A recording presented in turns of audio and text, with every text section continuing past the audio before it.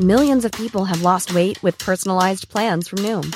Like Evan, who can't stand salads and still lost 50 pounds. Salads generally for most people are the easy button, right? For me, that wasn't an option. I never really was a salad guy. That's just not who I am. But Noom worked for me. Get your personalized plan today at Noom.com. Real Noom user compensated to provide their story. In 4 weeks, the typical Noom user can expect to lose 1 to 2 pounds per week. Individual results may vary.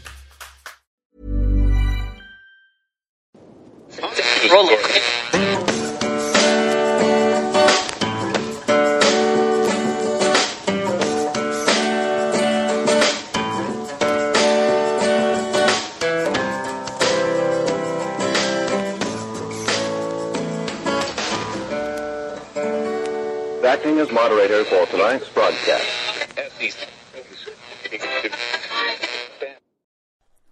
I'm your moderator, Chris Paul. Let's be reasonable. The horse is out of the barn. That's a red wave running. It's high noon for Tuesday, April 13th, 2021.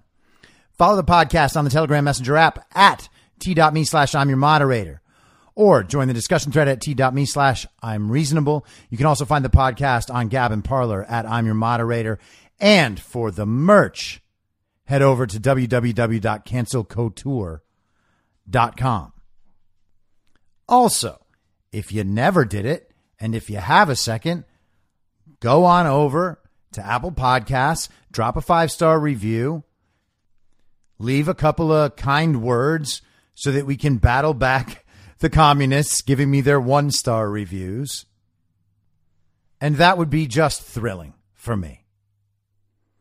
Today is the 83rd full day of Barack Obama's third term, as served by the half-dead, demented, degenerate, ventriloquist dummy, fake proxy president, Joe Biden, who is overwhelmingly compromised by the Chinese Communist Party, to the point where he is so weakened that China and Russia can just tell him straight up, don't even think about interfering in Crimea or in Taiwan.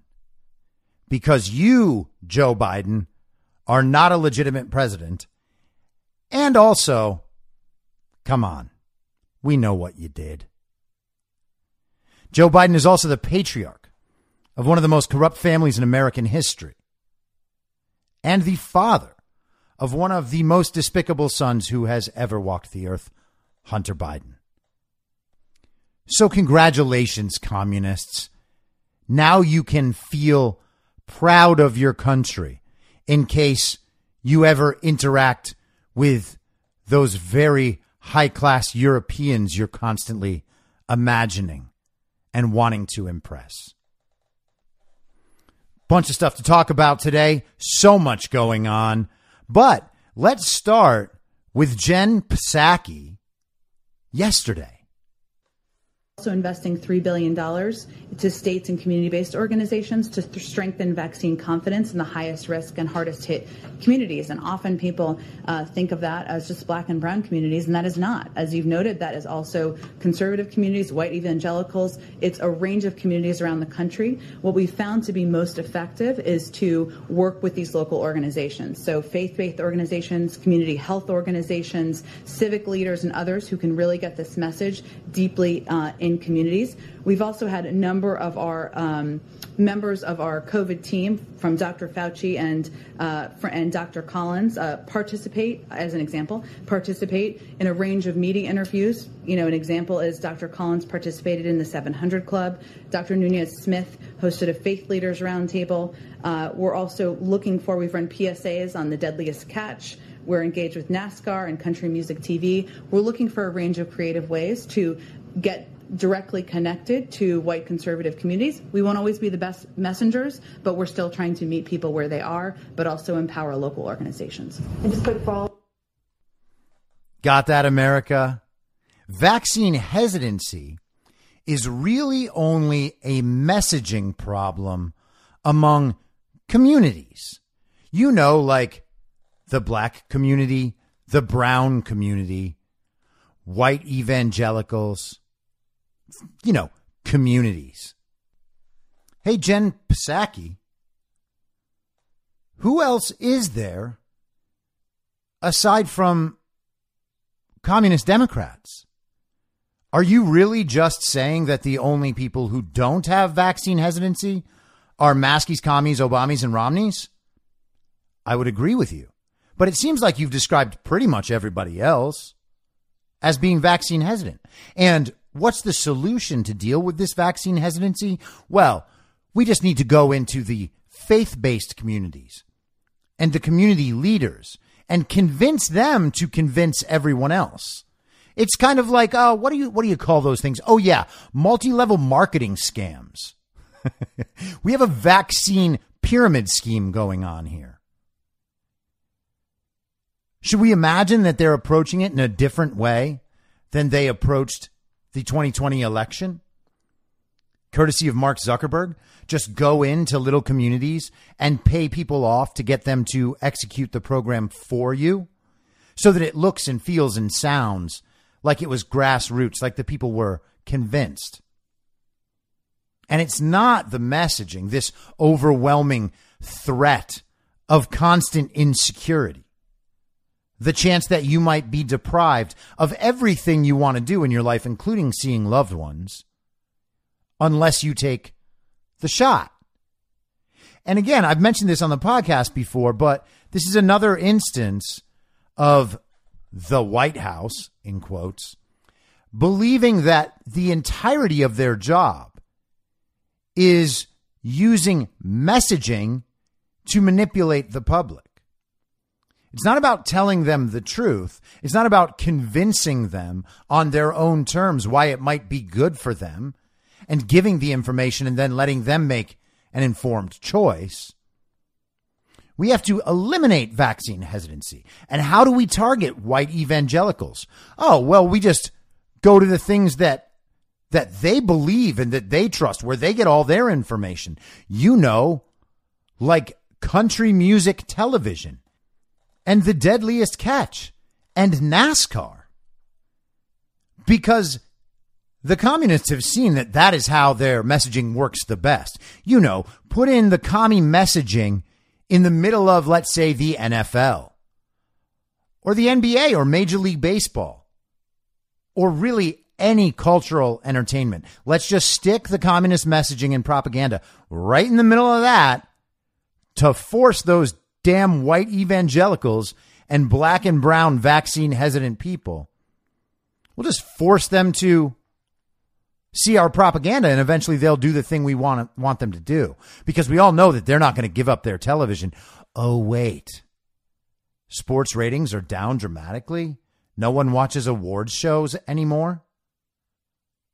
Hey, Jen, what other shows do Trump supporters watch? Get out your TV guide and figure out some new ones. Because if you shove that propaganda in there, people are just going to stop watching. Crazy how that works, huh? I mean, CNN, who we know is funded by Big Pharma commercial after Big Pharma commercial after Big Pharma commercial, 24 hours a day. That is strong messaging. And that's why CNN's ratings are still so high. Oh, wait, they dropped 60% since the election, too. But wait, it gets worse. James O'Keefe and Project Veritas today released some hidden camera coverage of a CNN technical director named Charlie Chester. I'll play a few seconds of it for you. He's talking about how they cover Biden, how they cover Trump, and then specifically, there's going to be one part you notice. They're talking about the story that they invented out of nothing about Trump's declining health. I'm sure that you remember those news cycles. Those were all fake, and he admits it right here. I think we got him through this term. We would always show shots of him jogging, him in aviator shades, and like you paint him as a young geriatric. We were creating a story there that we didn't know anything about. We were So that's I think that's propaganda. Look what we did. We got Trump out. I am 100% going to say it, and I 100% believe it, that if it wasn't for CNN, I don't know that Trump would have got voted out. Our focus was to get Trump out of office, right? Without saying it, that's what it was, right? So our next thing is going to be for climate change awareness. Do you think it's going to be just like a lot of like fear, like climate? Yeah, fear sells. Fear sells. No one ever says those things out loud, but it's obvious. For years, we've... Well, that's pretty clear, isn't it?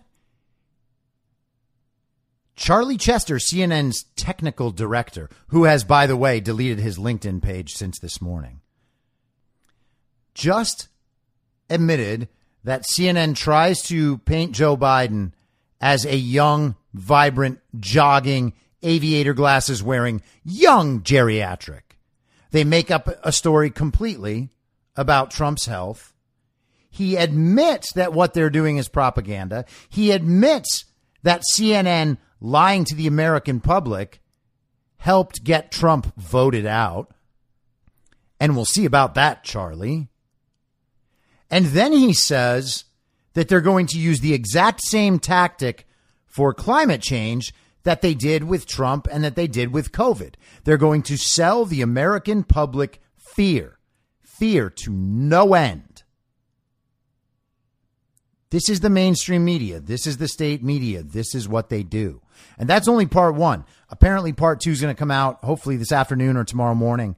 But what else do we need to know about these people? CNN gets exposed over and over and over and over again. And of course, the communists are always like, yeah, but that's just Project Veritas doing that.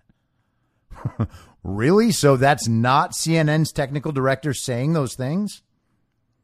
That wasn't NPR's general counsel or whatever he was, outside counsel, something like that.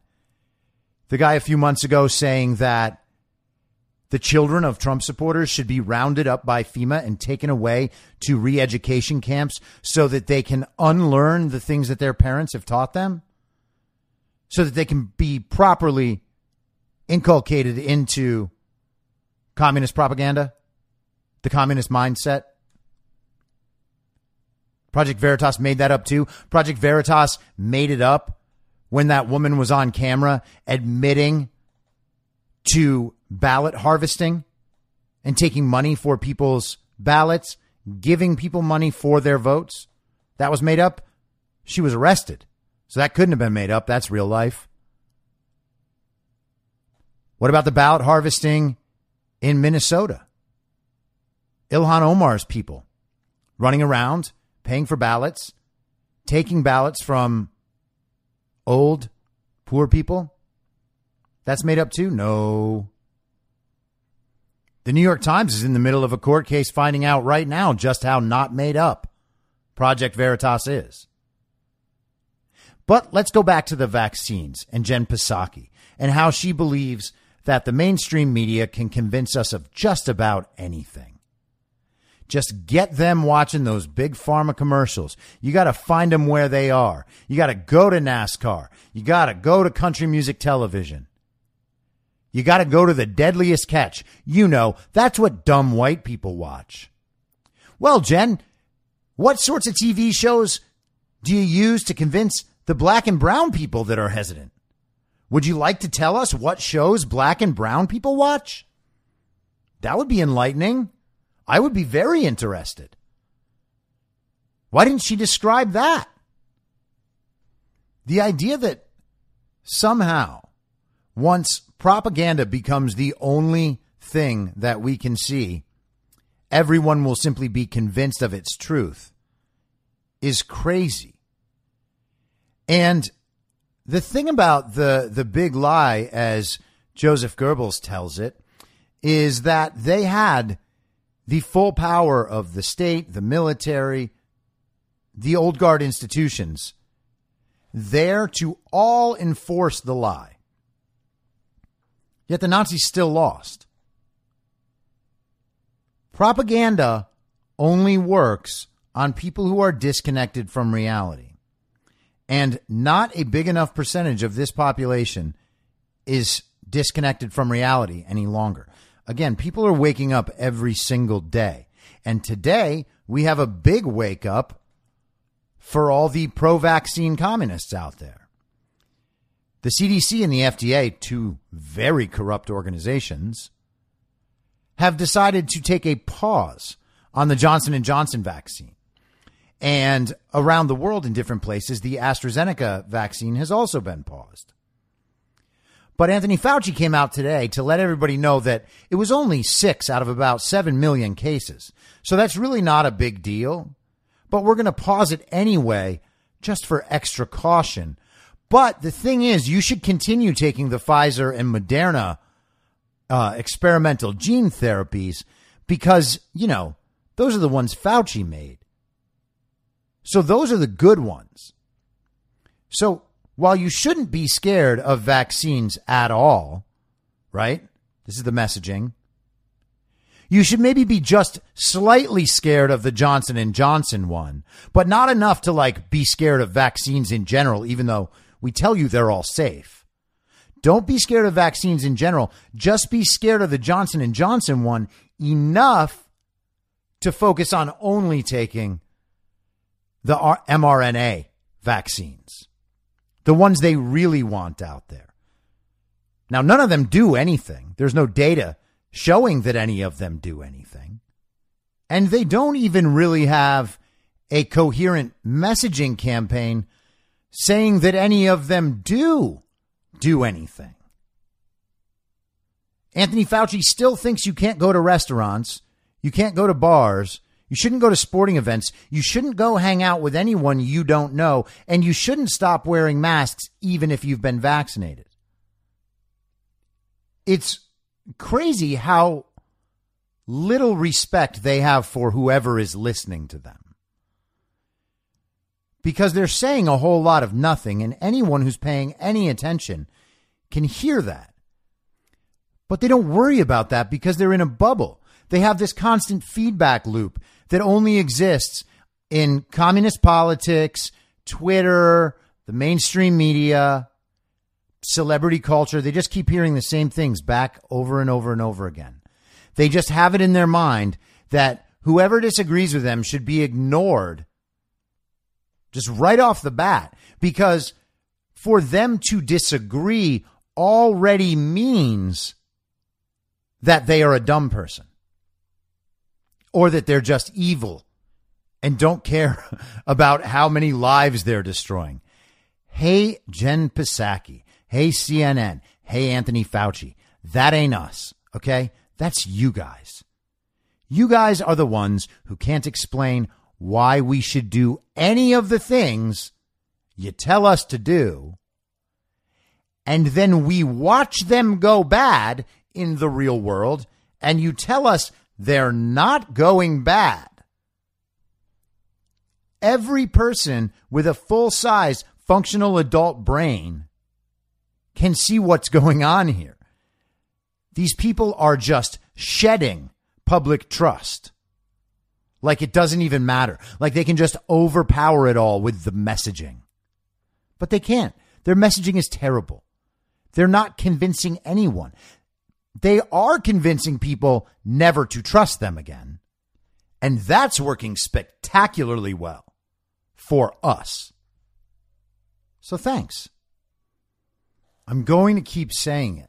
These people are down to their final out. I know that for a lot of people, it doesn't feel that way, that everything is going bad right now and everything is so crazy and we're all screwed. I don't believe that at all. Okay.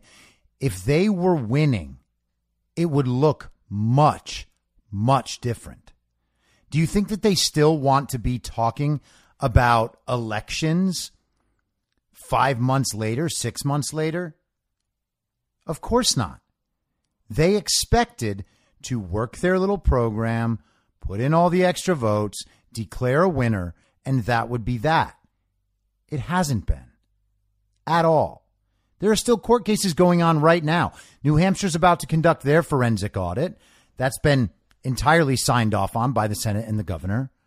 The Arizona Senate is in the last stages of their fight to start their forensic audit. In Fulton County today, there was a hearing. I watched the hearing.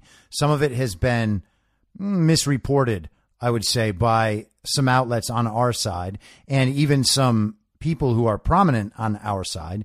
And that makes me question their diligence in gathering information. But watching the hearing, it was clear to me that the judge determined that for the sake of the ballots, the actual paper ballots, their physical security and integrity, he wanted the auditors to first start with just the ballot images. And then in 30 days, they'll return to review that and then hopefully get the paper ballots at that time. A lot of outlets have reported it as the judge denying the opportunity to look at the paper ballots. And that's just not what happened. I watched the entire thing. It isn't what happened. Now, I can't say that we're going to get those paper ballots. It's possible that this is just a delay tactic and that the judge was going to make this decision going in. But that's not how it seemed to me while I watched it. And you can tell pretty clearly how desperate the Georgia attorneys were in the hearing. They're trying to paint the entire audit as pointless, as if all the auditors want to do is simply retally the votes. That's not it. And I'm sure that they know that, but they're going to present it in a certain way to make it seem like all of this is just redundant and they're not going to find anything new. Well, yeah, that's why we want the paper ballots. And I believe we're going to get them. Maybe I'm being naive here. I know that we have seen a series of obstructions and delay tactics over the past few months. And every time one of those arises, it's always very disappointing. But the fact remains that all of this stuff is still pushing forward and the public comes more and more to our side. Obviously, I have no illusions about the fact that they are going to do everything they can to make sure the truth doesn't come out. And one of the ways that this is happening, obviously, is by search engine manipulation, primarily by Google. There are reports around the country where there are radio commercials telling people to specifically use the Google search engine to look up vaccine information. And then today we also have some screenshots captured by a guy named Luke Rudkowski, who Googled riots today. I shouldn't even say Googled. He searched riots today on Google and DuckDuckGo, and the results are entirely different. On DuckDuckGo, you have MSN. Protests erupt after police fatally shoot black man in traffic stop near Minneapolis. The Guardian. Protests near Minneapolis after fatal police shooting of black man at traffic stop. Protests erupt. National Guard deployed after protests. That's what we're seeing on DuckDuckGo. On Google, we have results about how January 6th changed everything. About how a Texas man was arrested for his role in the very deadly insurrection. And then a couple things remembering the Brixton riots 40 years later. Now, all of those are entirely irrelevant search results. Did Google break? Of course not. Google is specifically making sure that no one who wants legitimate information can actually find it. And again, this is one of our biggest problems. But on the positive side, even with all of that happening, people still move to our side every day. People open their eyes, they open their minds, they realize that the beliefs they had were wrong. That's great, okay? In the face of all this obstruction, all this suppression of information, we still get these little wins every single day. That's good. This should be a source for hope. And you got to understand how many people are on our side. If we weren't winning, if we weren't the majority, if we weren't right, they wouldn't have to do all of this. All right? They don't want to be doing any of this. They want to be, as CNN said, lying to us about climate change. They want us to still be locked down. I'm not going to take any of these vaccines. And I know that Trump is still out there talking about the effort, the successful effort of Operation Warp Speed. And I can't say I entirely understand where he's going with that. But at the same time, he's also always made it clear that it's everyone's choice about whether or not they want to take the vaccine. And all of us who have paid attention to him, who have paid attention to events, who have not written all this stuff off as nonsense, all of us are awake to all this. I can't imagine that Trump thinks that his supporters will do whatever he tells them. He would already know that's not true. So he says the things he needs to say, and then he leaves it up to us. What alternative did he have? I mean, I guess he could have gone on an anti-vax campaign the entire last year of his presidency, but that would have been a monumental distraction, and people would have recoiled from that. That would have cemented the media narrative that Trump is anti-science and that he doesn't care about people. And if that explanation doesn't work for you, then I got nothing else, because it doesn't entirely work for me either. I think it's very strange that anyone is encouraging the use of these vaccines for this disease.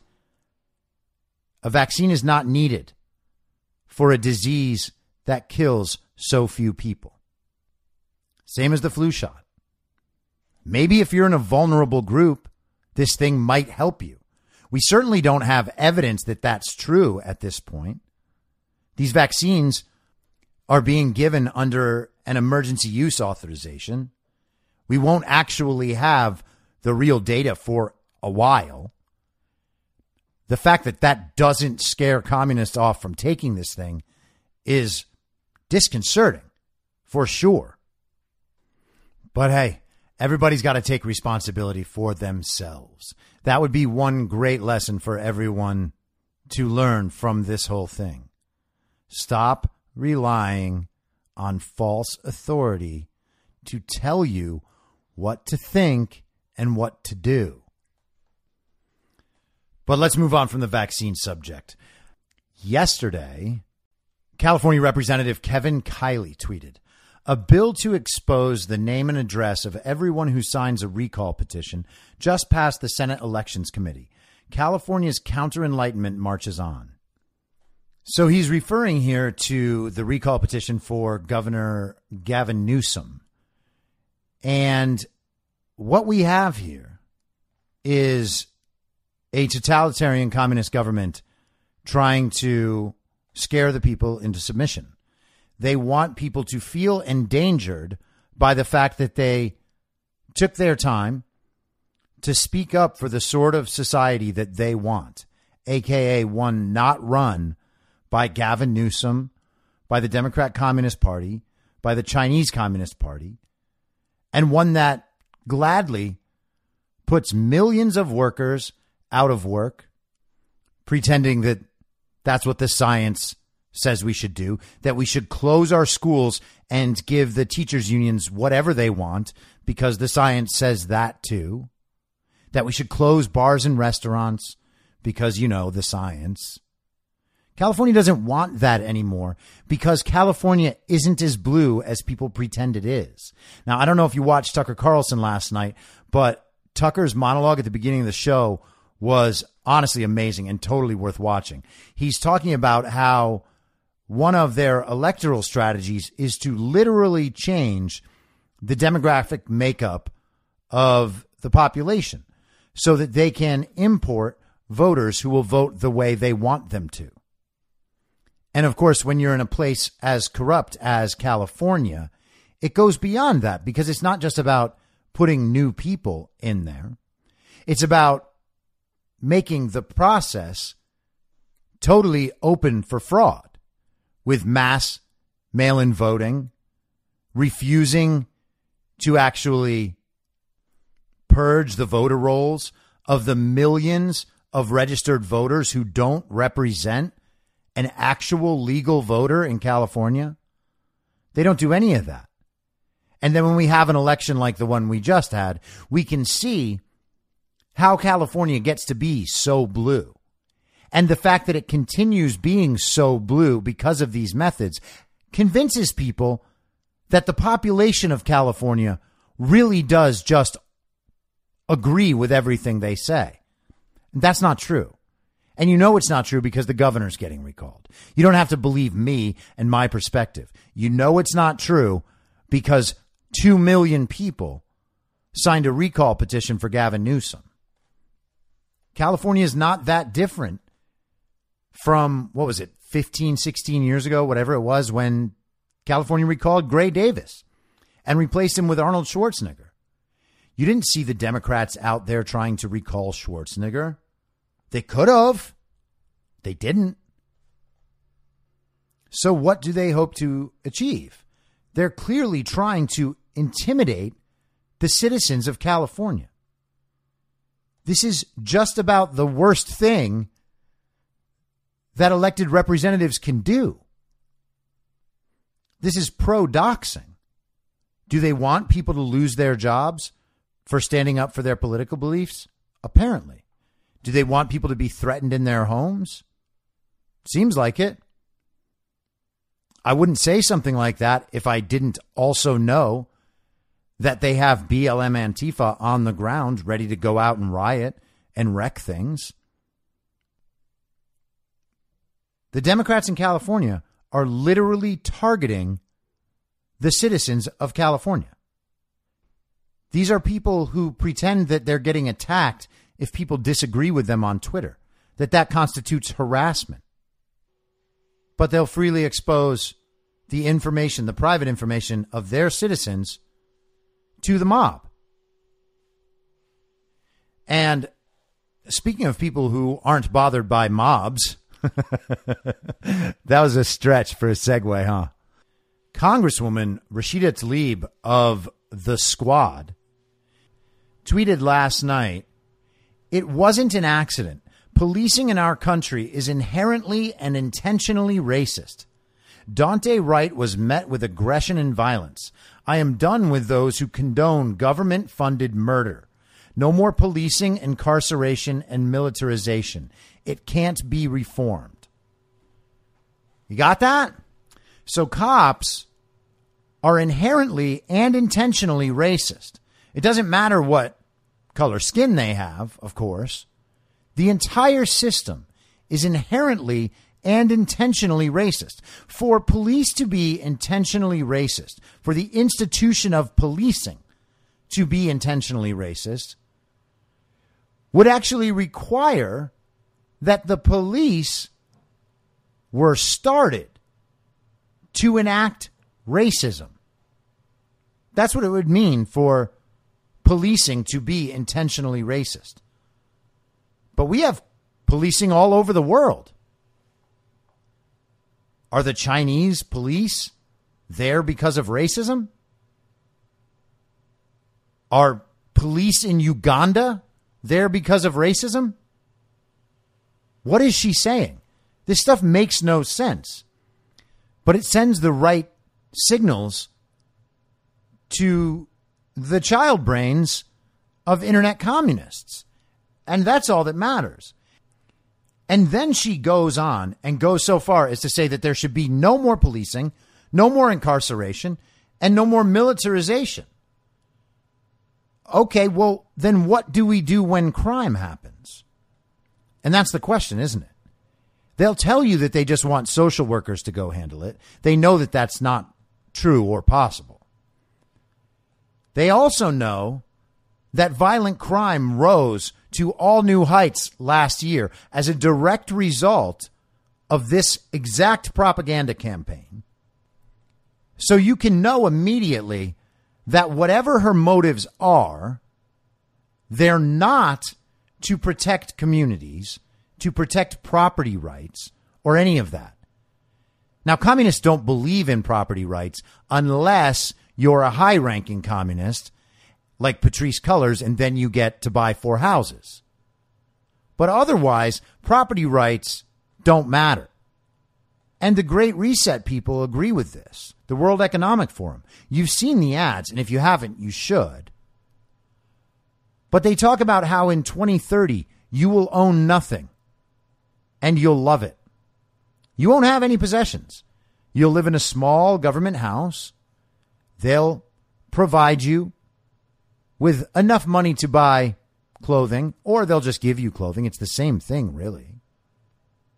You'll use public transportation, even if it's just Uber or those weird little bikes that they put all over the city to destroy parking spots. Your possessions will no longer belong to you. They will belong to the state or to the people in general. Your possessions will be transient.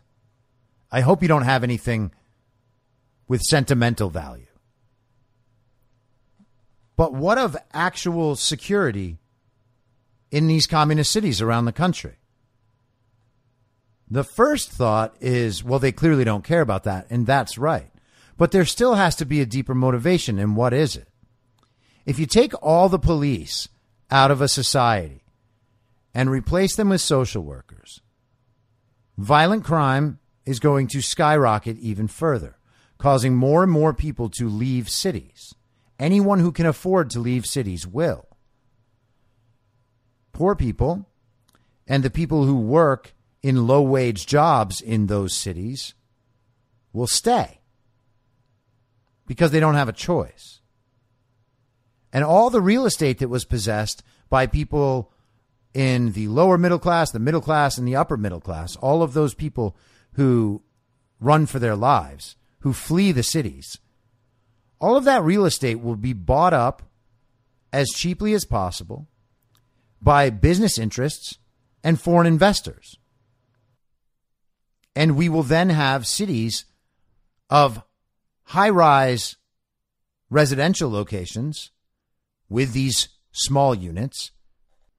And in contrast, we'll have Dubai-level ostentatious wealth on display. And if you think that sounds like a good idea, A, you're a communist, but B, get your head checked, because that's dystopia. If you haven't watched Blade Runner 2049, put that on. That's the future they see for us in terms of how they expect people to live. They'll have relationships with their computer screens or with virtual companions. Their homes will be for sleeping and being entertained until you go back to work. How will people meet? How will they form families? How will they reproduce? Again, all those questions are irrelevant because all of those are antithetical to the actual mission here. And when security problems arise, how will they solve them? Well, they'll ask for outside help. They'll either have private contractors enforcing the laws, and laws is in quotes there, or they'll call on international bodies like UN peacekeeping forces. What do you see in other countries around the world where political violence erupts and those countries aren't equipped to stop it or choose not to? UN peacekeeping missions. Take a second today and use a non-Google search engine and look up UN peacekeeping missions and put in terms like sexual assault and see what you get. All of this is 100% geared toward the degradation of society, toward a complete snuffing out of human liberty, human independence, and the human spirit, because all of those things interfere with their plans. And that's what Donald Trump represents to America and to the world now. That was a rebirth of the American spirit of independence. We don't need help. We don't want help. Stop interfering in our lives. And let's now move from the dystopian to just the absolutely corrupt. The New York Times had to publish a cover-up story last night to preset a narrative about an issue they do not want to talk about at all. And that is the John Durham investigation. That is the Steele dossier, the origins of the Russia hoax, and the involvement of Hillary Clinton and Fusion GPS and Perkins Coie. And aside from this article, which I'll read to you and we can talk about, I just want to highlight the fact that Perkins Coie is involved with this, okay? Perkins Coie is now on the way to Arizona to try to obstruct the forensic audit of the Maricopa County ballots. And they are there under the guise of the Protect Democracy Project, which is a 501c3 organization, which means that they are supposed to be politically nonpartisan. Okay? So what we have right there is already corruption. They're going in there to stop a forensic audit while pretending to be politically nonpartisan. And this is also just cover for Perkins Coie, an extremely aggressive Democrat legal firm that works very closely with all of the most corrupt people in the world, like Hillary Clinton, like Barack Obama, like Joe Biden, like China, and like George Soros. I feel like they are going to be one of those names that you start hearing more often. And again, the New York Times story caught my eye because this is the sort of story you would run to provide cover for Perkins Coie in the future. Okay, this is from yesterday by Charlie Savage and Adam Goldman to New York Times Communists. And the article is entitled, Subpoenaing the Brookings Institution, Durham Focuses on Trump-Russia Dossier. The special counsel scrutinizing the Russia inquiry, a Trump-era leftover, appears to be retreading ground that an inspector general explored in 2019. So there's your premise of the article right there, that this is all old stuff. It's just retreading ground we've already gone over. This is a leftover. Doesn't mean anything. Exiled from Twitter, former President Donald J. Trump issued a sarcastic statement recently inquiring about the ongoing public silence from John H. Durham, the special counsel who has been investigating the Trump-Russia inquiry since May 2019. Where's Durham, said Mr. Trump, who repeatedly predicted before last year's election that Mr. Durham's investigation would prove a deep state conspiracy against him. Is he a living, breathing human being? Will there ever be a Durham report? That was the end of Trump's statement. Mr. Durham ignored the complaint publicly, and the scope of his inquiry remains opaque. But one aspect has come into focus recently, according to people familiar with the investigation. Mr. Durham has keyed in on the FBI's handling of a notorious dossier of political opposition research, both before and after the Bureau started using it to obtain court permission to wiretap a former Trump campaign advisor in 2016 and 2017. In addition to questioning witnesses who may have insight into the matter, Mr. Durham has obtained documents from the Brookings Institution related to Igor Danchenko, a Russian researcher who worked there a decade ago. A Russia researcher? I'm not sure if they meant Russia or if it should say Russian. I guess maybe he's both. Mr. Danchenko later helped gather rumors about Mr. Trump and Russia for that research, known as the Steele dossier, according to people familiar with the request. Now, it's important to keep in mind that Igor Danchenko is the primary subsource for the Steele dossier, right? That means that when Christopher Steele went out to prepare this thing, he relied on information from Igor Danchenko. And this says that Danchenko helped gather rumors, which is probably the nicest way you can say what he actually did, which was make up a whole bunch of stuff about Donald Trump. This is the PP dossier, like where Donald Trump would hire Russian hookers and have them perform golden showers on him in his Russian hotel and that Putin had all of this on tape. Do you remember all of that? That's what CNN pretended. That's what all of the very responsible people in the party of false decorum pretended might be real. By asking about the dossier, Mr. Durham has come to focus, at least in part, on re-scrutinizing an aspect of the investigation that was already exposed as problematic by a 2019 Justice Department Inspector General report and led to reforms by the FBI and the Foreign Intelligence Surveillance Court. Okay, again, that is not false, but it intentionally leaves out the meat of that story. These FISA warrants were completely abused. The FISA court was misled by the FBI, and no one has taken the fall for that yet. A spokesman for Mr. Durham declined to comment. I would be very, very interested in finding out who they think is a spokesman for Mr. Durham.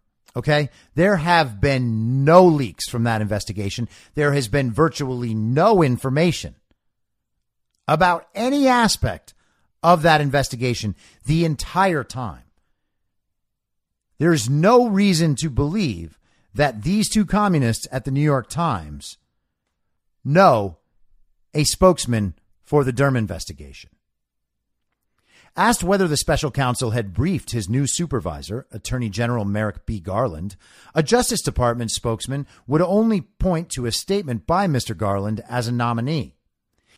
If confirmed, he said, one of the first things I'm going to do is speak with Mr. Durham and learn the status of his investigation. So right now, the New York Times communists are telling us that Durham's spokesman, unnamed, declined to comment, and that an unnamed Justice Department spokesman, answering on behalf of Merrick Garland, referred these communists back to his statement he made in his confirmation hearing that says he intends to talk to Mr. Durham. That's a non-answer. And of course it is, because Merrick Garland has no idea what's happening. And that is part of the point of the Durham investigation.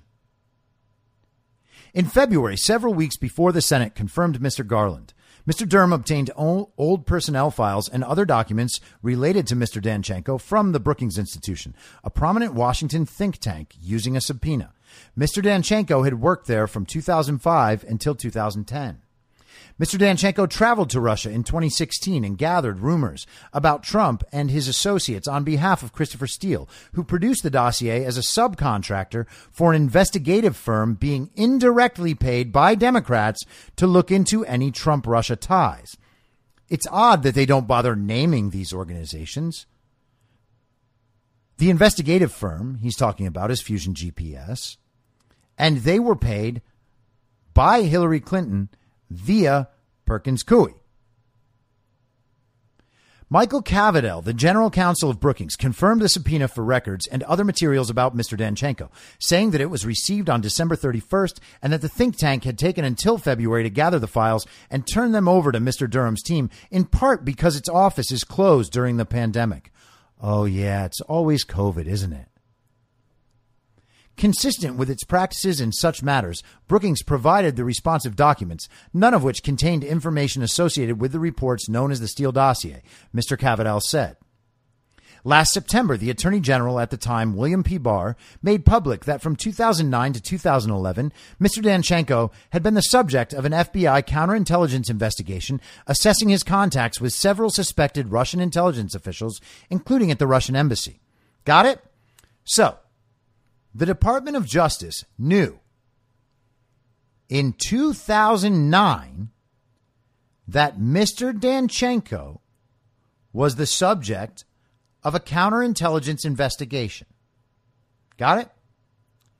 Then, in 2016, Hillary Clinton paid Perkins Coie to have Fusion GPS hire Christopher Steele to compile this dossier on anti-Trump intelligence, in quotes, And Mr. Steele relied on the stuff Igor Danchenko made up to create the dossier. Steele, of course, could have done it himself, but then he wouldn't have plausible deniability. In fact, Hillary Clinton could have made that stuff up herself, but then she wouldn't have had plausible deniability. And this story, when it reached the media, wouldn't have given the media all these different levels of plausible deniability, which then they passed off to the CIA and FBI. And I know that sounds crazy. It's a crazy situation. It's a difficult situation to understand. But the long and short of it is, Hillary was worried about her emails being released, so they created a cover story to paint Donald Trump as a Russian asset who was working with Russia against American interests. They went to Perkins Coie. Perkins Coie went to Fusion. Fusion went to Steele. And Steele relied on Igor Danchenko, who the DOJ knew as early as 2009 was the subject of a counterintelligence investigation. Now, knowing all of that, you also have to understand that the FBI knew all of that and the Department of Justice knew all of that. But that didn't stop them from using this dossier, the Steele dossier, to go to the FISA court and obtain warrants to allow them to tap the phone of Carter Page. The thing about these FISA warrants is that not only can they intercept all of Carter Page's communications at that point, they can also intercept the communications of everyone 2 degrees of separation from Carter Page, who Carter Page is in communication with. All right. So if Carter Page is talking to me, that means that they can wiretap me. And if I'm talking to you, that means that they can use the FISA warrant against Carter Page to tap me and then tap you and everyone else I talk to. Got it? All that background I just provided you is what these communists at the New York Times are conveniently leaving out here. And then they write a paragraph in parentheses. Skeptics of the Steele dossier have raised the prospect that Russian intelligence may have used Mr. Danchenko or his sources to seed it with disinformation in order to further sow chaos. I'm going to break this up because that sentence is so replete with falsehoods that it has to be addressed on its own. First of all, skeptics of the Steele dossier is a dishonest construct from the beginning. All right. There is no skepticism about the Steele dossier. The Steele dossier is fake. It's 100% fake. That is a proven, agreed upon fact that they are now saying might not be true. And that anyone who actually understands the fact that the Steele dossier is fake is actually just a skeptic. And you know what skeptics are when it comes to this sort of stuff. Conspiracy theorists. Now, the concern here also was not that Russian intelligence was using Mr. Danchenko or his sources. There's no proof that Mr. Danchenko actually has sources to seed it with disinformation. No, again, they were doing the job they were paid to do. Hillary needed to make sure no one was talking about or seeing her emails. So she paid Perkins Coie, who paid Fusion GPS, who paid Christopher Steele. That's the concern. The concern is that it's all fake. Not that Russian intelligence was manipulating Danchenko to seed it with disinformation. The whole thing is disinformation. Mr. Danchenko was never charged and has denied ever being a Russian agent. He has also noted that during his time at Brookings, he put forward analysis embarrassing to President Vladimir Putin of Russia, evidence that Mr. Putin plagiarized parts of his dissertation. Oh, that sounds damning. People might realize that Vladimir Putin may have plagiarized something according to a known liar. Wow. Gosh, I guess that was the part they were all trying to cover up. Notice how they repaint Danchenko here. He was never charged with a crime, which means he probably didn't do anything wrong in the minds of child-brained communists. He denied being a Russian agent. Well, I guess then that's true. He has also noted that during his time at Brookings, he actually put forward an analysis that Putin didn't like. So therefore, he must not be on Russia's side. But again, no one's making the claim that he is on Russia's side. It doesn't matter that he's on Russia's side or not. All that matters is that he created a ton of bullshit that was then compiled into the Steele dossier and then leaked to Michael Isikoff at Yahoo News. That's the problem. The problem is that something that was made up out of whole cloth, complete falsehoods about Donald Trump, were passed through all of these different levels and into our mainstream media, who then put the propaganda out into the public to try to harm Donald Trump's campaign. That's the problem. I mean, aside from the illegal wiretaps. Mr. Durham has also asked questions that suggested a focus on skepticism about how the FBI approached issues that might have undermined the dossier's credibility as a basis for wiretap applications, people familiar with the inquiry said. And again, they're using that word skepticism as a euphemism. There's not skepticism about how the FBI handled it. The FBI did a series of highly illegal things. And you can watch the Senate testimony of James Comey, Peter Strzok, Andy McCabe, etc. The FISA courts have noted that they now have to look with skepticism at everything the FBI does. That's a disgrace to the institution. That's not an accident. They committed crimes. The fact that they haven't yet been charged is a sad thing for the American public, but hopefully that will all come out in the wash, and that'll be a beautiful thing. But these aren't just a series of minor concerns about the FBI. Continuing. For example, Mr. Durham's team is said to have asked why the FBI, after identifying Mr. Danchenko as a major source for the dossier and interviewing him in early 2017, did not tell the surveillance court that he had once been the subject of a counterintelligence investigation. That's a very good question, isn't it? Why didn't they relay that information to the FISA court? And why did they keep filling out FISA applications while knowing that the primary subsource was Danchenko and that none of the information could be trusted? Now that is an abuse of our justice system. Mr. Durham is also said to be interested in a meeting between the FBI and Mr. Steele in Rome in early October 2016, shortly before the Bureau submitted the first wiretap application that used information from his dossier. The previous month, Yahoo News, as I just mentioned, that's Michael Isikoff, had published an article that contained information that overlapped with claims in the dossier. Like it was just random.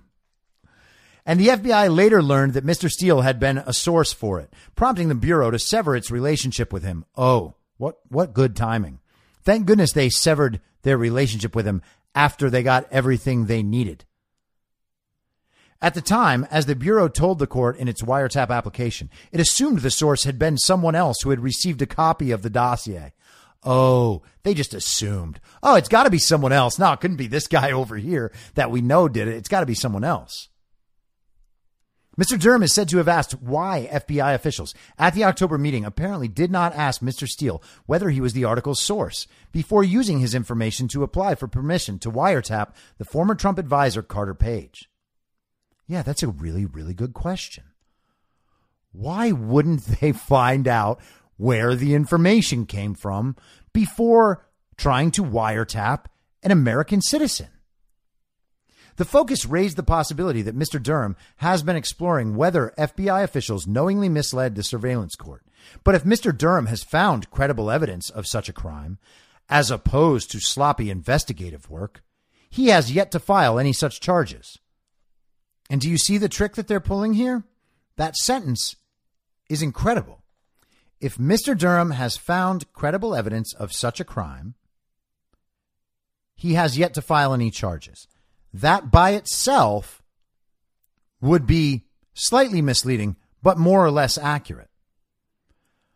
But when they introduce the middle portion, saying, as opposed to sloppy investigative work, that entire paragraph becomes a hit job against Mr. Durham, suggesting that Mr. Durham does sloppy investigative work and that the things he's looking for are illegitimate, so you can chalk this whole thing up to a conspiracy theory. That is what they are doing, and they're doing it intentionally. That's not an accident, okay? They're saying that the other people who have found what Mr. Durham is looking for have done sloppy investigative work, and that's certainly not true.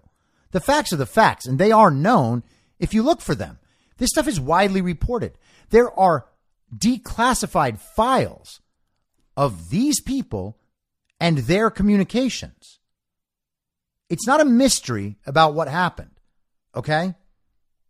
And presenting it as such is a lie. And then they're also using the other trick that they will use again in this article, which you're about to see, where they describe anyone who has not been convicted of a crime or no charges have come out yet. They imply that means that everyone involved is innocent. Because surely if there was some substance to this, something would have already happened and people would already be paying for it.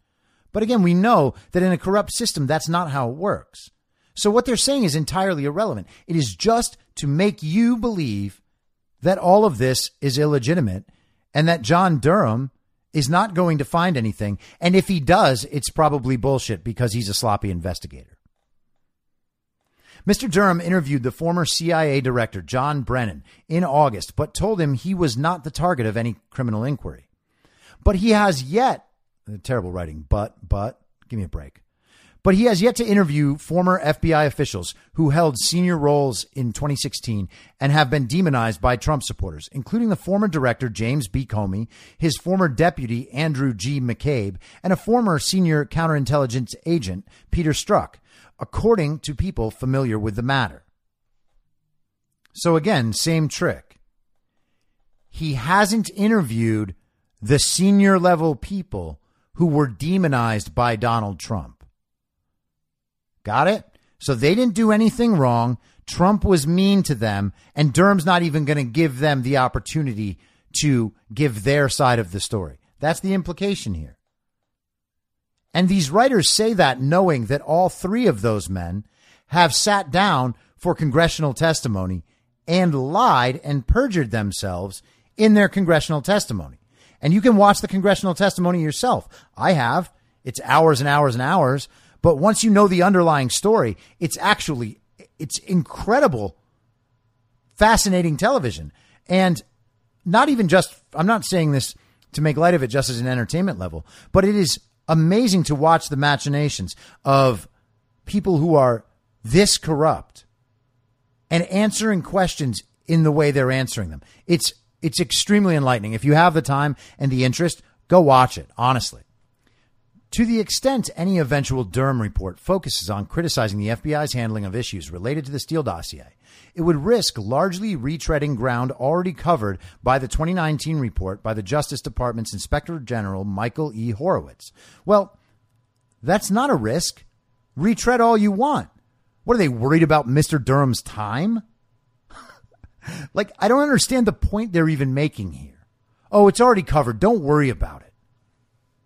Mr. Horowitz has already brought to light the fact that the FBI botched its wiretap applications in numerous ways. Oh, yeah, they botched them, including uncovering numerous material facts that law enforcement officials failed to tell the court and that might have undermined their case for receiving wiretap authorization or renewals, including about the dossier. Well, that part's exactly right. They did decline to tell the court numerous critical pieces of information that would have made their wiretaps illegal, but they proceeded anyway. Mr. Horowitz's report also unearthed the fact that Mr. Danchenko had been the subject of a counterintelligence investigation when he worked at Brookings, in a footnote that was initially classified before Mr. Barr decided to make it public. The report also already focused criticism on the FBI's failure to ask Mr. Steele in October 2016 whether he played a role in the Yahoo News article. And the misconduct by the only person Mr. Durham has charged to date, Kevin Kleinsmith, a former FBI lawyer who altered an email shown to a colleague during preparations to seek a renewal of the wiretap, preventing another problem from coming to light internally, was uncovered by Mr. Horowitz's investigation. Mr. Kleinsmith, who pleaded guilty to falsifying the email but insisted that he did not deliberately mislead his colleague, was sentenced to probation. Now, if you thought that reading of the first part of that paragraph sounded convoluted, it's because the sentence is convoluted. They're trying to layer on multiple levels of misdirection so that you don't get down to the fact that what happened there was that Kevin Kleinsmith intentionally doctored emails to present a false case to propel what the FBI was doing continually forward. That's illegal. The fact that he wasn't punished properly for what he did doesn't retroactively make the thing he did not a big deal. And the communists always use this argument all the time. Same thing with the courts in the time post-election. It's always, the courts, they didn't see evidence of voter fraud. They said that there's nothing wrong with it. Well, no, that's not what the courts said. First off, they didn't see the evidence. Second of all, and who are you, Black Lives Matter communist, to be telling everyone else that the courts should always be trusted? How's that going to work in a few days when Derek Chauvin is acquitted and the communists set the country on fire? Can we just tell them, hey, you got to trust the courts? This is what the courts say. You got to believe them. Same logic as the election, right, commie? The problem is pervasive corruption. It's not like they do the right thing sometimes. Kevin Kleinsmith should be in prison. It's a miscarriage of justice that he only has probation. Mr. Barr assigned Mr. Durham to hunt for any potential wrongdoing by the Trump-Russia investigators in spring 2019, at a time when Mr. Trump and his supporters were pushing the notion that the inquiry had been a deep state plot against him.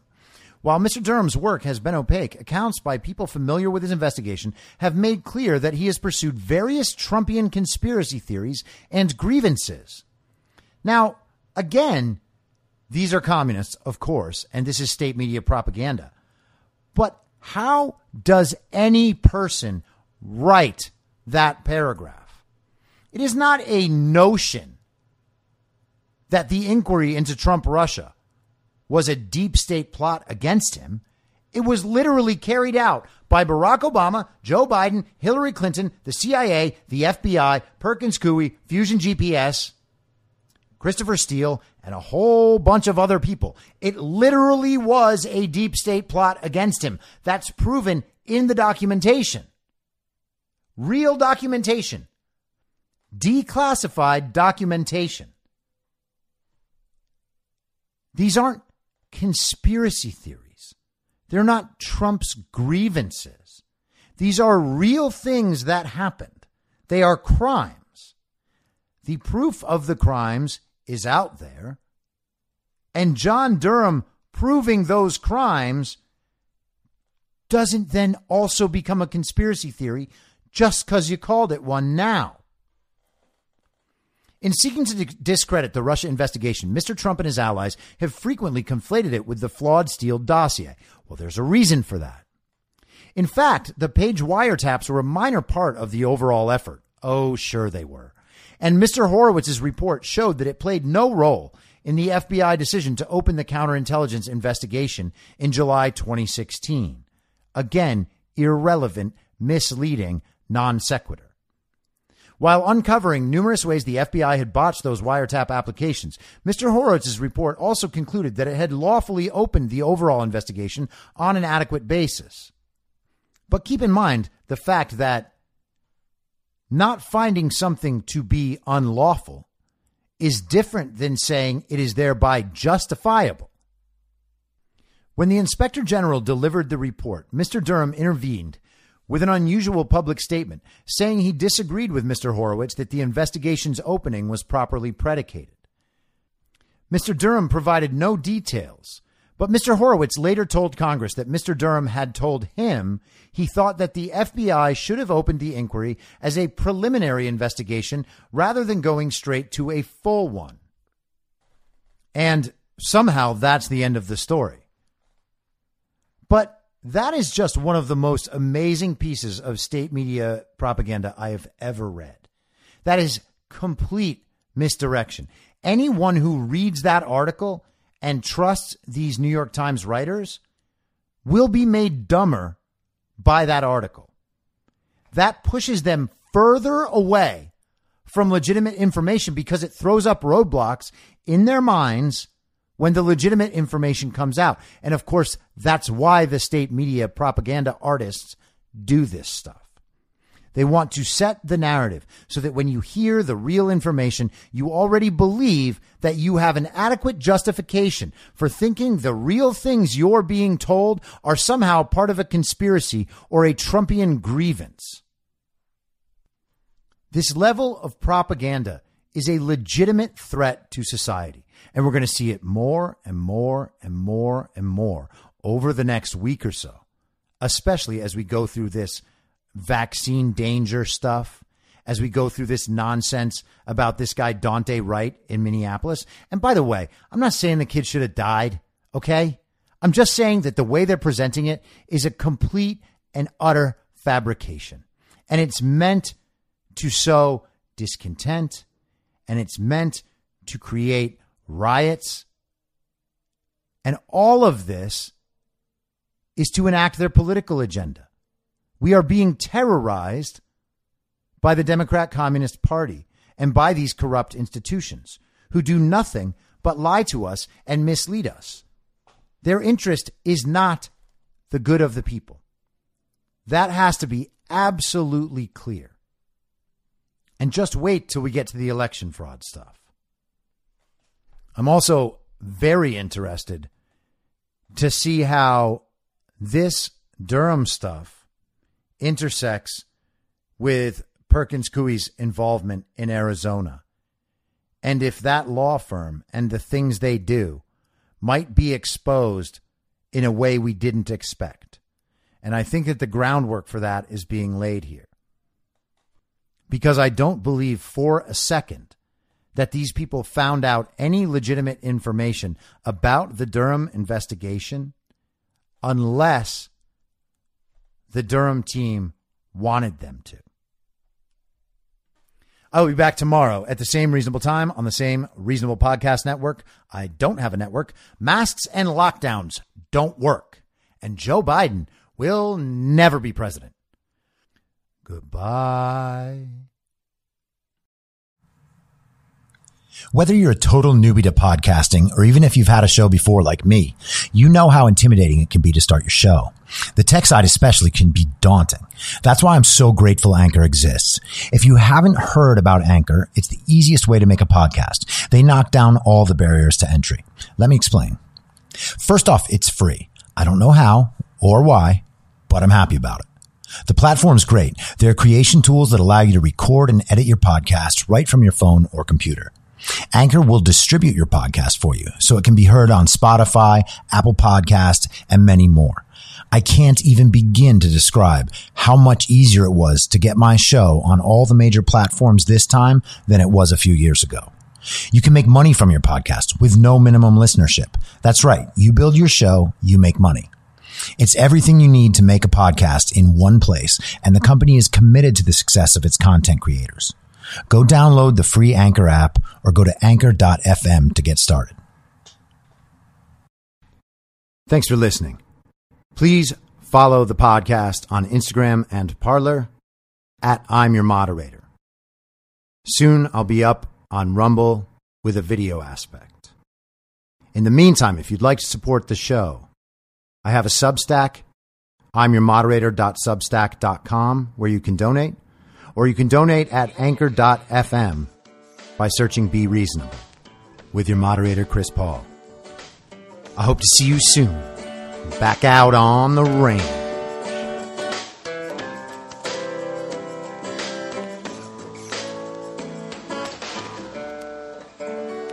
Acting as moderator for tonight's broadcast. In my mind, that's the end game. Thanks for listening. If you'd like to follow what I'm reading and thinking throughout the day, you can do that by downloading the Telegram Messenger app and going to t.me/I'm your moderator. On social media, you can follow me on Truth Social, Getter, and Gab at I'm your moderator. I also have channels on Rumble and BitChute. If you'd like to follow the writing, you can find me at imyourmoderator.substack.com. The merch site is cancelcouture.com, or go direct shop.spreadshirt.com/cancel-couture. If you'd like to support the podcast financially, the best place to do that is Ko-Fi. Go to ko-fi.com/I'm your moderator. And all of these details will appear in the show notes with each episode. I'll see you soon down on the range.